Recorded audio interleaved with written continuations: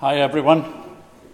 Gid says that the timing's all run askew already, and he's kindly said I can take my full quota, so you don't need to panic, Leonard. You can come in due course and have your time as well. I'm going to have a look at some of the occasions where we come across the threshing floor and just wander through the different references and glean something for us. We start with 3 verses, so 3 little sections. Matthew chapter 3 and verse 11 and 12.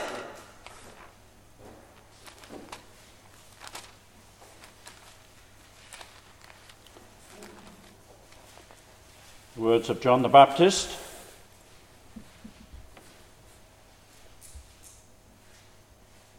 Matthew 3, 11 and 12.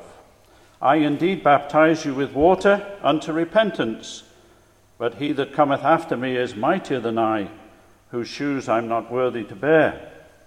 He shall baptize you with the Holy Spirit and with fire, whose fan is in his hand, and he will thoroughly purge his floor and gather his wheat into the garner, but he will burn up the chaff with unquenchable fire.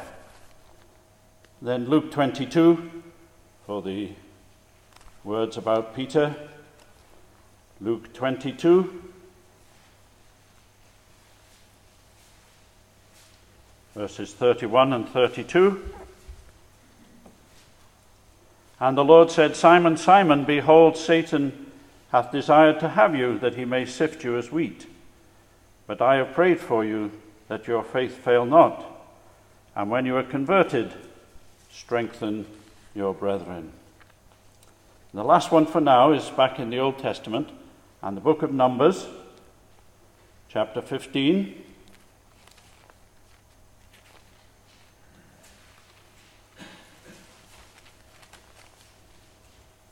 Numbers chapter 15, and we'll read 17 to 21.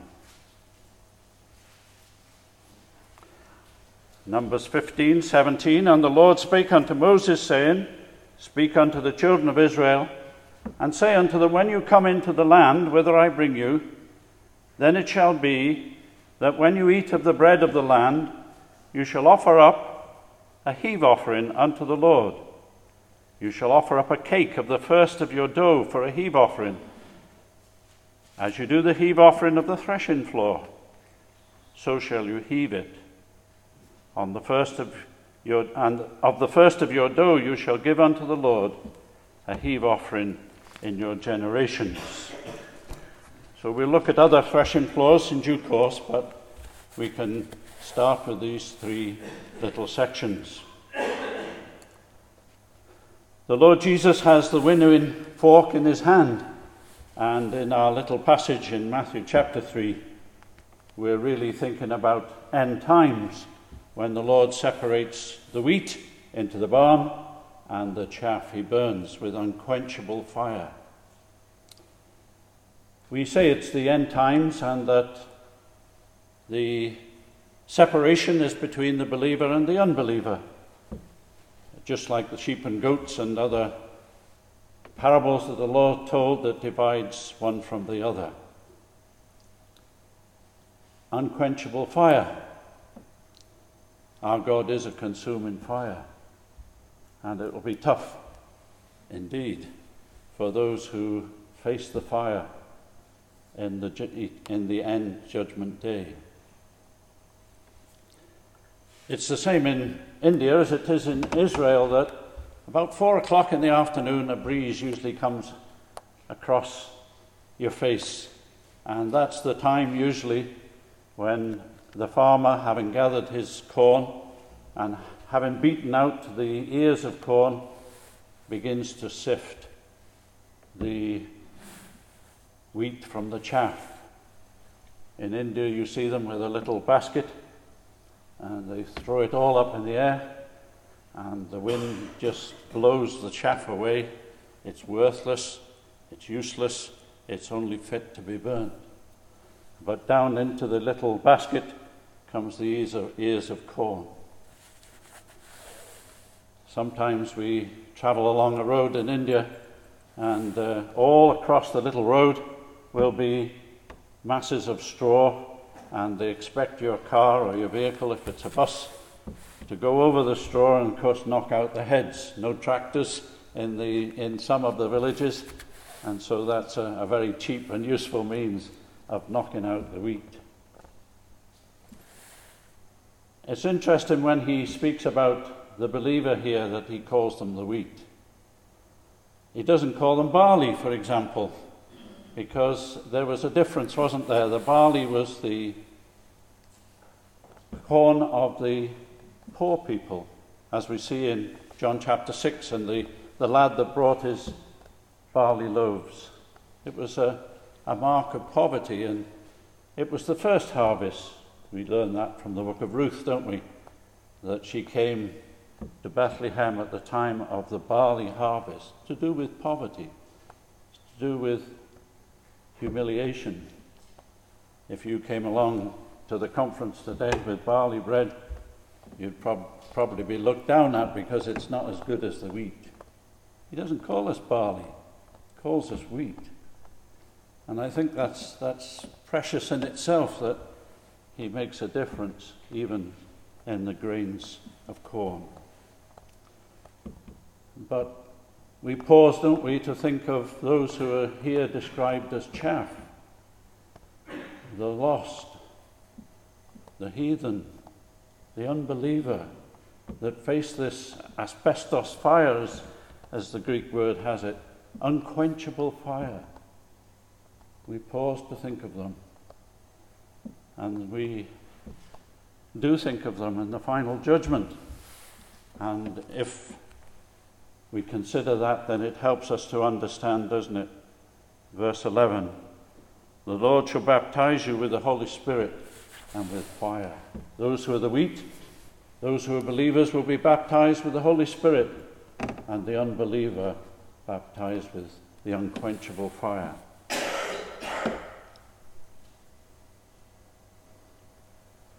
Of course, we face that fire too, because in our judgment seat of Christ, 1 Corinthians 3 speaks about our work being tested, gold, silver, and so on.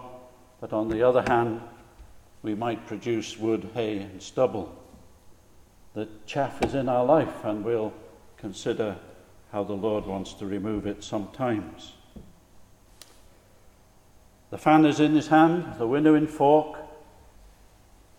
And although we say this is the end times, the final judgment, nevertheless it's true that the Lord used the winnowing fork in his own ministry, didn't he? And the separation was there, the blessed beatitudes of Matthew 5, as opposed to the great woes of Matthew 23 that came to the scribes and the Pharisees. The wheat and chaff were being separated through his word. And it reminds me of Jeremiah 23, when he's speaking, God is speaking about the dreams and the false prophets, and he says, what is the wheat to the chaff? What is God's word, which is wheat, compared to the dreams and the notions of men? And then he goes on to say, is not my word like fire and like a hammer that breaks in pieces the rock? The winnowing fork is in his hand. I suppose, too, Ruth is a great example of the wheat. And although the reference to the threshing floor in the book of Ruth is when she comes to Boaz at night and sits or lies at his feet, nevertheless, she's a good example of somebody brought to be the wheat. Before, the chaff that needed to be cast out of her life, in a sense, was the fact that she was 5 times referred to as the daughter of Moab. Moab had a very bad start with Lot and his daughter producing Moab, from which came that tribe. And she's described 5 times, daughter of Moabite. It shows the outcast, despised state that she was presenting, and in a penniless and poverty state that needed to be taken away. And it was, of course, by the character of the man with the winnowing fork in that day. And the character of the man is presenting to us the picture of our Lord Jesus with the winnowing fork too, isn't he? Boaz, strong, rich, and faithful. Elimelech had left the land, left the house of bread, hadn't he? But Boaz had stayed, faithful indeed. And then he was a good master, kindly spoken, gentle in his dealings with Ruth. And when she came to the threshing floor, sent by her mother to find rest, to speak and beg to the kinsman redeemer, he was swift, wasn't he, to take action. She was told to sit still, but he would not rest until he finished the matter. Wait until the morning. The morning is always a good time to wait for, isn't it? It shows the character then of the man with the winnowing fork. Gentle, kindly, redeeming. He didn't only redeem Ruth as a bride, but he redeemed her inheritance, saved her name. And the poor, the barley was, not even the barley, the chaff was taken from her life, and she became one of the wheat gathered into the garner, into the barn. But then we read about Peter, and the words are well known, but nevertheless, we are looking at the Lord's dealing in sifting a man. Simon, Simon, he starts, doesn't he? Going back to his old nature. Satan asked to have you, begged for you. And of course we know that it's begging for them all to sift them as wheat, all of the disciples. But the Lord Jesus says, I prayed for you, Peter. Individually. Peter, what needed to be sifted? Well, you'll say self-confidence, won't you? Was his faith sifted? I prayed for you that your faith may not be eclipsed. The Greek word is eclipsed. May not be dimmed. The light won't go out when the moon comes across the sun. That your faith may not fail. Well, his faith didn't fail because the Lord prayed for him. His courage failed. That we know. But his faith did not fail in the end. And the Lord brought him through. Thank God for the prayers of the Lord Jesus. But you and I too, at that judgment seat of Christ, we have to look into that same face that looked at Peter. Will it be the voiceless, grieved, yearning heart of the Saviour that meets us that day? Will it be the joyous welcome? Well, we'll be sifted as wheat before that and on that day for sure. Peter was converted, turned again, and strengthened his brethren. So it produced the good grain, the good harvest in the life of Peter. Slightly different in the threshing floor at Gideon's place. Gideon was hiding his wheat from the Midianites this time. They're produced from the liaison between Abraham and his concubine. The Midianites came in, it says, like a great horde, wiped out all the harvest, wiped out everything that lived, all the cattle, everything was taken. But Gideon went to the winepress, didn't he? Not the best place to go to beat out the wheat, but he was there, and presumably it was a bit of courage that would go with a handful to members of his family and say, this is your provision, this is your food. He did well then, but he needed to be sifted too, didn't he? Because when the Lord came to him with the message that you're a mighty man of valor, he didn't believe it. Though he probably was, because to do what he did was very courageous. But as he looked upon the whole of the harvest of the people of God, wiped out time after time, they labored so much and they brought in little.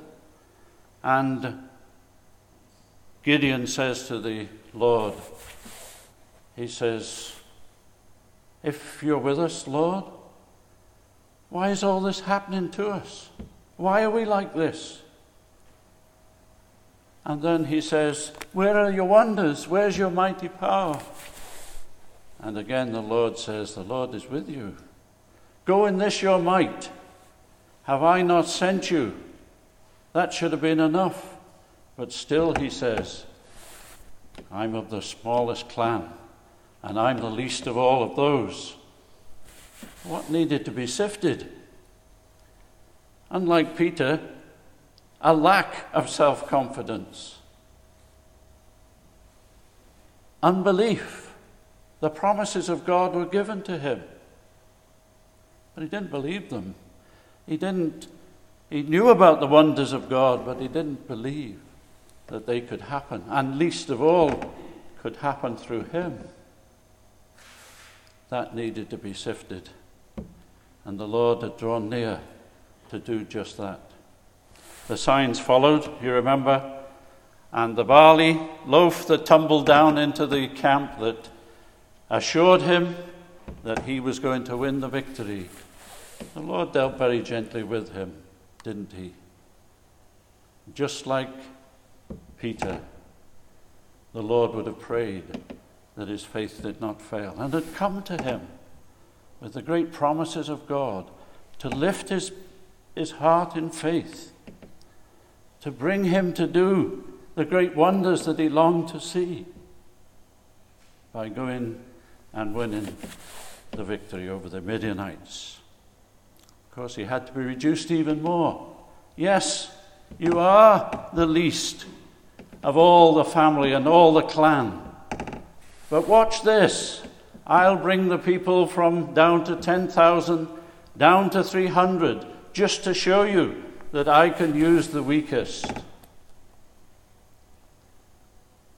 The unbelief was sifted, was it? Changed in him? I think it was. And then I brought you to Numbers chapter 15. And we have the instructions of the Lord given to take some of the harvest, some of the meal, some of the grain, and to offer it as a heave offering before the Lord. The heave offering was to be offered on the first Sunday, first Sabbath after the Passover. So it has to do with resurrection, and we have learned, haven't we, that there was a waving of the first fruits on the Sunday after the Passover. And again on the day of Pentecost, 50 days later. What's the heave offering all about? Well, in terms of the passage, it's a tenth. It's given a tenth of what you have. It goes on in Leviticus 18, it tells us that they were to give a tenth. But then that was given to the Levites, and the Levites themselves then had from that tenth, had to take a tenth and give it to the priests. So it was definitely a tenth. And then it was heaved up here. The word is lifted up. There was a difference, wasn't there, between the wave offering and the heave offering. The wave offering later, not the threshing floor, but in the offering of the animal and the peace offering, the breast part of the animal was waved, and that was at this level, and it was from side to side. But then the shoulder was lifted up on high, in exaltation. And of course that reminds me of the high priest, and our names are written on his breast, and they're written on his shoulder. And you see the wave of the heart of the high priest and the exaltation of the one that lifts us before his face.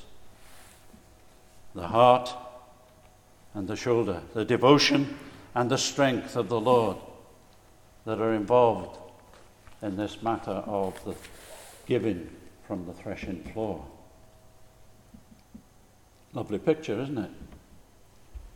It's our high priest that receives the tithes. Is there anything that needed to be sifted in the passage I read in Numbers? Well, no, not really. But when you come on to, say, Malachi chapter 3, you remember that the call went out to the people, bring the whole tithe into the storehouse, that there may be meat in my house. And prove me now herewith, says the Lord, if I will not open the windows of heaven and pour you out a blessing that you cannot contain. See, they didn't keep giving the tithes, did they? And in Malachi, the Lord had to say, you've robbed me. You haven't kept my ordinances, and you've robbed me. The high priest, in all his love and strength and devotion, is robbed. We're very good as a giving people. A lot of tithing goes on, and we can be commended by God for that. But surely it includes more. It includes our devotion. It includes our strength. It includes delighting in the Lord and enjoying what he gives us in our daily reading. It's bringing the whole tithe into the storehouse that counts.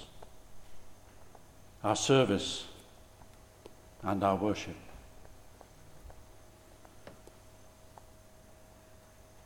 We need to perhaps consider King David and the threshing floor that appear in his life. There are three, in fact, but two that I'll comment on now, if that's okay with you. We consider first that occasion with the cart in 1 Chronicles chapter 13.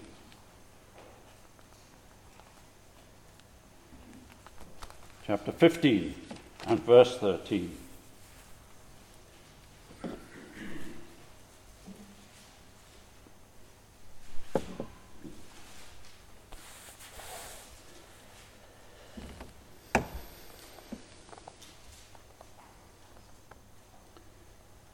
What we're trying to do is trying to show the things that are being sifted from the lives of some of these great people, but at the same time trying to show the tenderness with which the Lord deals with it and works in sifting.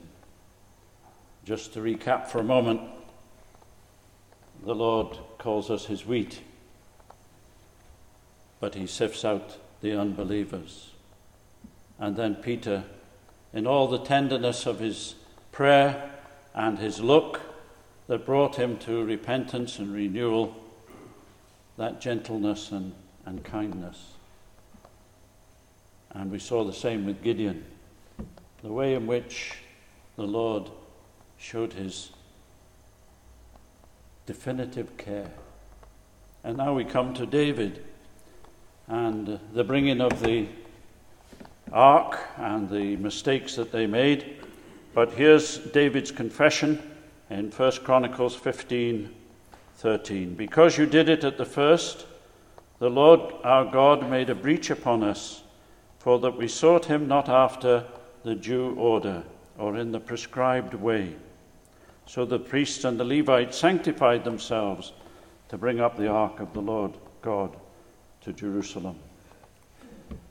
I haven't read the whole story because I feel that this audience would know that the bringing up of the ark on the cart and the stumbling of the cart and Uzzah's life being taken is reasonably well known, and you can check it out for yourself in this chapter anyway. What needed to be sifted here? Well, they brought it up in the wrong way. It should have been carried by the Levites, shouldn't it? The ark shouldn't have been on the cart. That was something that the Philistines had done earlier on, and they were adapting the ways of the nations around them, instead of, as we read, doing it in the prescribed way, the way that God has ordained. The second thing was that David says, we sought him not. He did not inquire of the Lord how the ark should be brought up, and in his self-reliance he'd made that fatal mistake that brought the death of one of the noblemen of Israel. David, what needed to be sifted in his life? I suppose he was relying on his own wisdom, not relying on God, not seeking God, and that in due course was sifted away because he learned, didn't he? And he made this confession here. And God blessed the house of Obed-Edom, where the ark was laid for 3 months and eventually was brought to Jerusalem, wasn't it? And then the incident a little later on in chapter 21.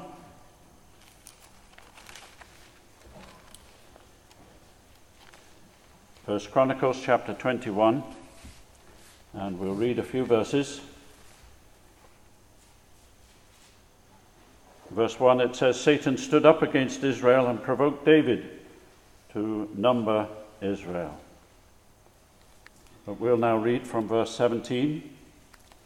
And David learnt his lesson, and David said unto God, Is it not I that commanded the people to be numbered?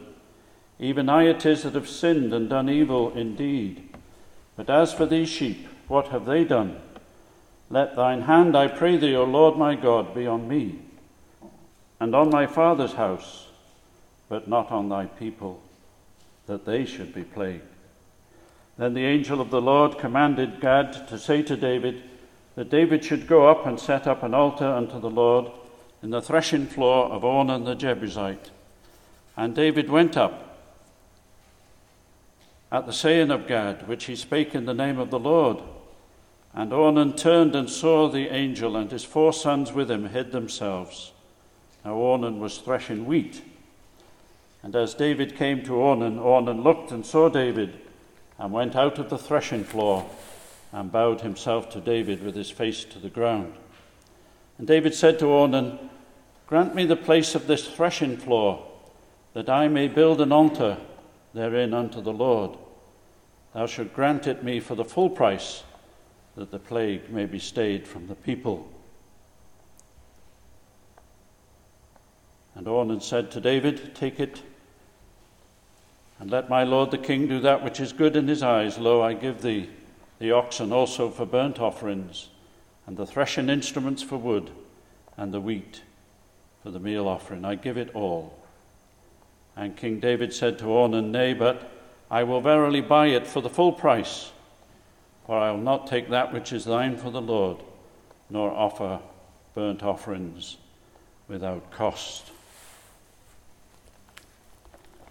So Satan has moved David to number the people. The Samuel text tells us that the Lord initiated it, and we have to put the two together, don't we?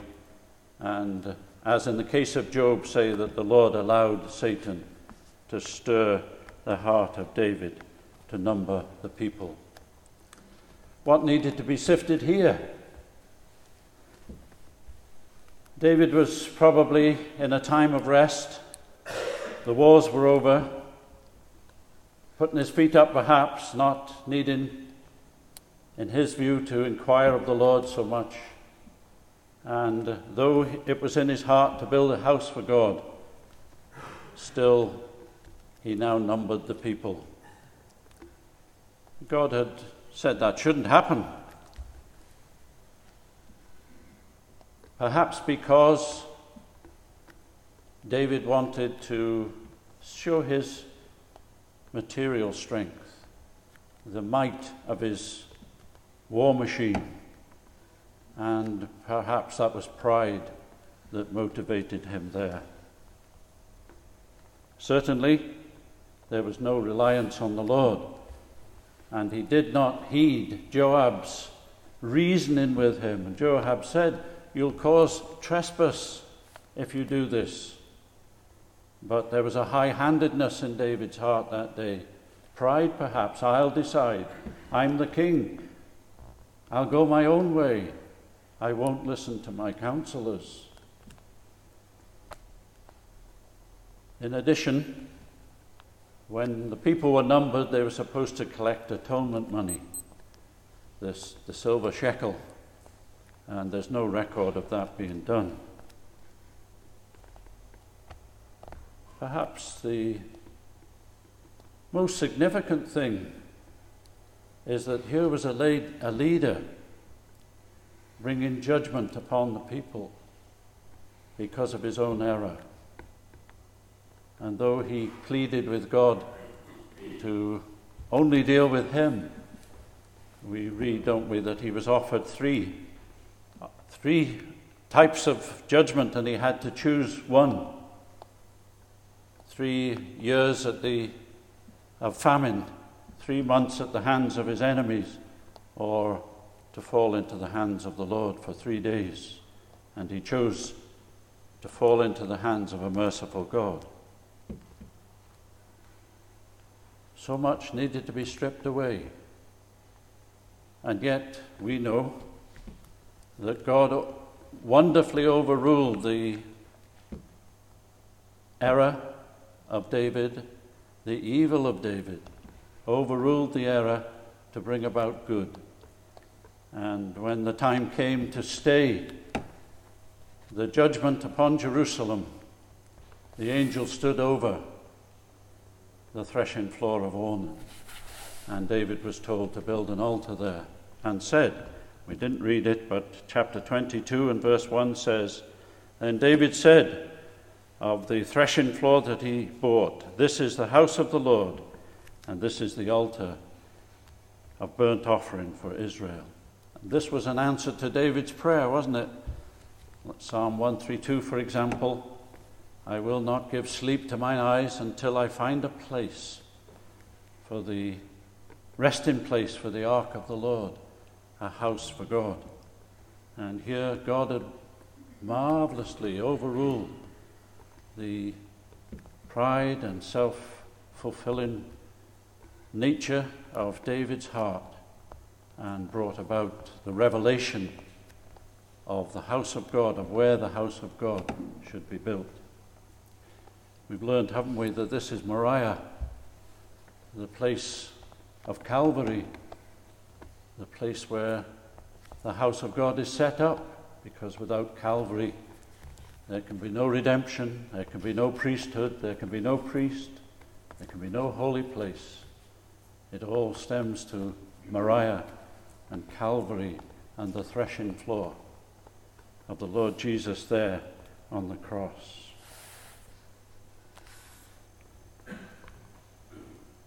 I wanted to show the gentleness, the overruling power of the one who is in charge of the threshing floor, even our Lord Jesus. I hope I've done it. When the wind blows across a cornfield, all the sheaves bend in the same direction. As the wind, of course, that's blowing the chaff away. And we know that the wind is a symbol of the Holy Spirit. Wouldn't it be lovely if the wind of the Holy Spirit bent us all the same way? And that the wind, come thou north wind, come thou south, blow upon your garden and sift the wheat away from our lives. Pride, self-confidence, lack of self-confidence, unbelief, all those things we've looked at. The non-bringing of the whole heart into the house of the Lord. Come wind, come blow upon us, that what might be left is the true wheat. Barley, we said, was a thing of poverty. But wheat is a thing of plenty. When we read about the heave offering, it says, when you come into the land, you shall take the food, the bread of the land. It's a new feeding. Reminds me of the Joshua chapter 5, is it? Where they got to the land and it says, the manna ceased the day after the Passover. The manna ceased. And they ate the corn of the land. And whereas the manna speaks of the bread of humiliation, wandering through the wilderness, the bread of the Lord's humiliation is over. And now he's high priest, waving and heaving. And that's the new corn of the new land, the bread of exaltation. Bread of humiliation is over. The bread of exaltation has come. We say the barley is the weaker one, but the wheat is the one that's taken and ground and becomes flour and shows balance, and it's indicative of the lovely meekness and gentleness of Christ that yielded to the wind.